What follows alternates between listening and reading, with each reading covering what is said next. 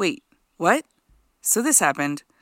I'm Rachel Vallisnor, and this is the podcast Hell is Not the End, although it feels like just the beginning sometimes.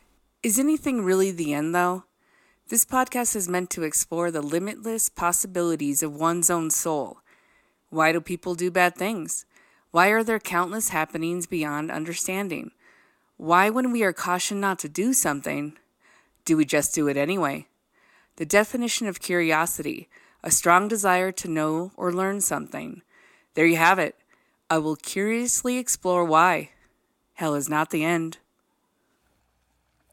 Salvatore Mineo Jr. was born on January 10th in 1939 in the Bronx, New York. Sal was born to Josephine and Salvatore Mineo Sr., who were coffin makers. Sal was of Sicilian descent. His father was born in Italy, and his mother, born in the United States, came from Italian origin. Sal's sister was also an actress, along with both brothers being actors as well. He attended the Quintaro School for Young Professionals. Sal's mother, Josephine, enrolled him in dancing and acting school at a very early age. In 1951, Sal appears at his very first stage appearance in the play The Rose Tattoo by Tennessee Williams. In 1952, Sal would appear opposite Yul Brynner as the young prince in the stage musical The King and I. Brynner seemed to take Sal under his wing and try to help him better himself as an actor. On May 8, 1954, Mineo portrayed the page, lip-syncing to the voice of mezzo-soprano Carol Jones. In the NBC Opera Theater's production of Richard Strauss's Salome, in English translation, set to Oscar Wilde's play, in Kirk Browning's production, Elaine Malbin, a prolific international singer, had the title role. Peter Herman Alder conducted the production. As a teenager, Sal appears on ABC's musical quiz program, Jukebox Jury. Sal would also go on to appear on several television spots up until his film debut in 1955. He appears in Six Bridges to Cross, a film by Joseph Pevney, incidentally beating Clint Eastwood out for the role. Also in 1955, he would also appear in The Private War of Major Benson, playing a cadet colonel opposite the great Charlton Heston. On October 27, 1955, Sal would appear in his breakout role appearing as John Plato Crawford, playing the part of a sensitive, sullen teenager in Rebel Without a Cause. Playing alongside James Dean and Natalie Wood, Sal's performance earned him an Academy Award nomination for Best Supporting Actor, making him one of the youngest nominees in that category. Sal's biographer would later recount that he received thousands of fan letters following the movie, was mobbed at public appearances, and would state that Sal often dated the most beautiful women in Hollywood and New York City. On November 24th, 1956, the movie Giant is released. Sal plays Angel Obregon II, a Mexican boy killed in World War II. Although both of the roles would be significant to his career, it would also set the scene for Sal to be typecasted as a sensitive, sullen, or troubled teen. In 1958, Sal appears in the Disney adventure Tonka.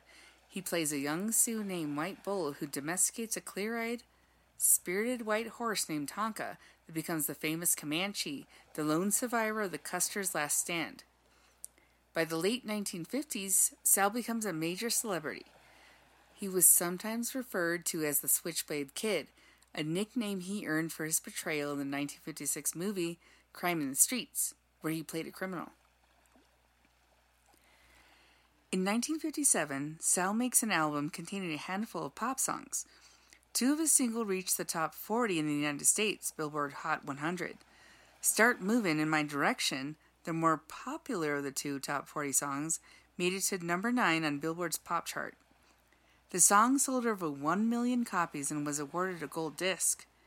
On June 30th, 1957, Sal appears as a celebrity guest challenger in an episode of What's My Line? In 1959, he portrays drummer Gene Krupa in the Gene Krupa Story. In 1960, Sal will do his best to stop the typecasting cycle.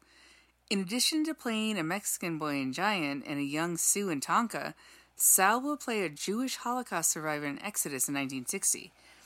For his performance in Exodus, he will earn a Golden Globe. as well as earned his second Academy Award nomination for Best Supporting Actor.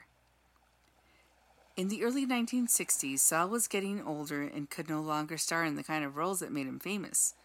Also, his sexuality was being put into question. Rumors that his sexual orientation may deem too inappropriate for any leading roles. He auditioned for David Lean's 1962 Lawrence of Arabia and was not hired.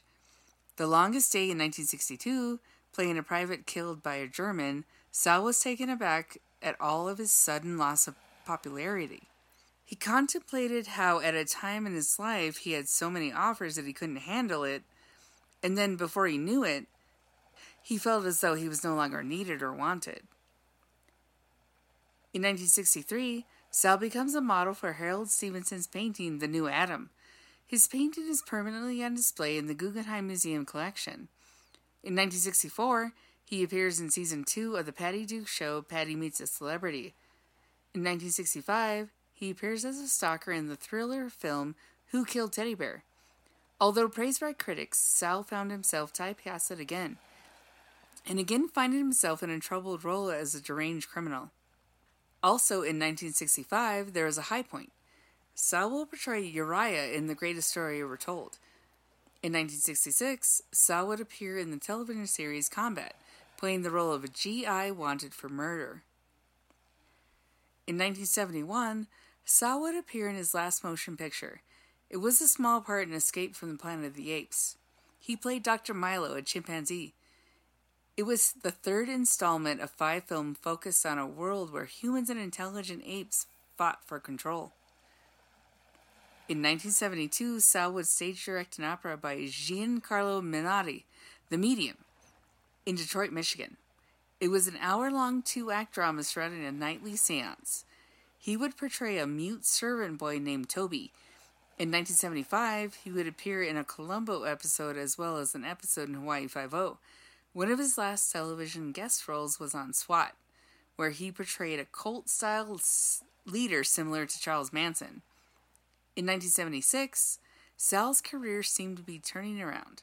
He was currently starring on the stage in P.S. Your Cat is Dead in San Francisco.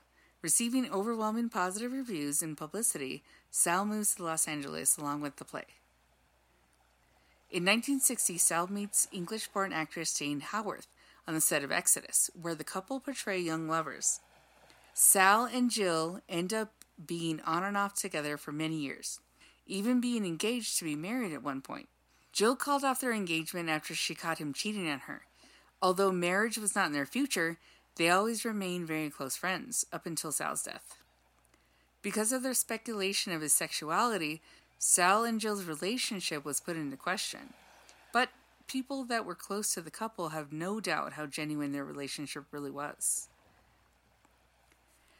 On the night of February 12th, 1976, Sal was returning to his home after rehearsal from his current play, P.S. Your Cat is Dead.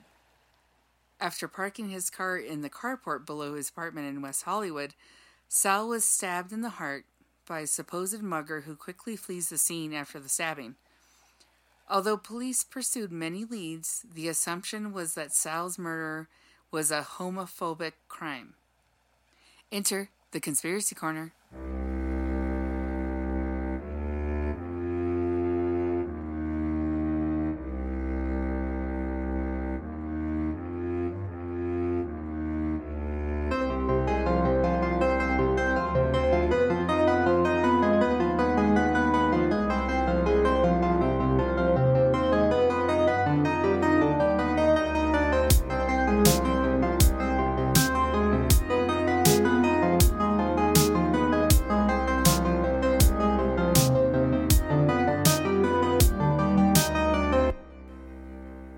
In 1979, a man was sentenced to 57 years for the murder of Sal Mineo and 10 robberies committed at the same time.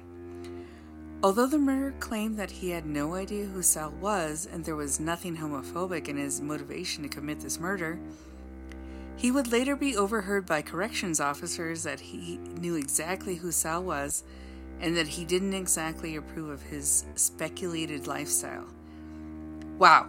So it seems that if you don't agree with it, you're allowed to kill it and stop it. Whatevers.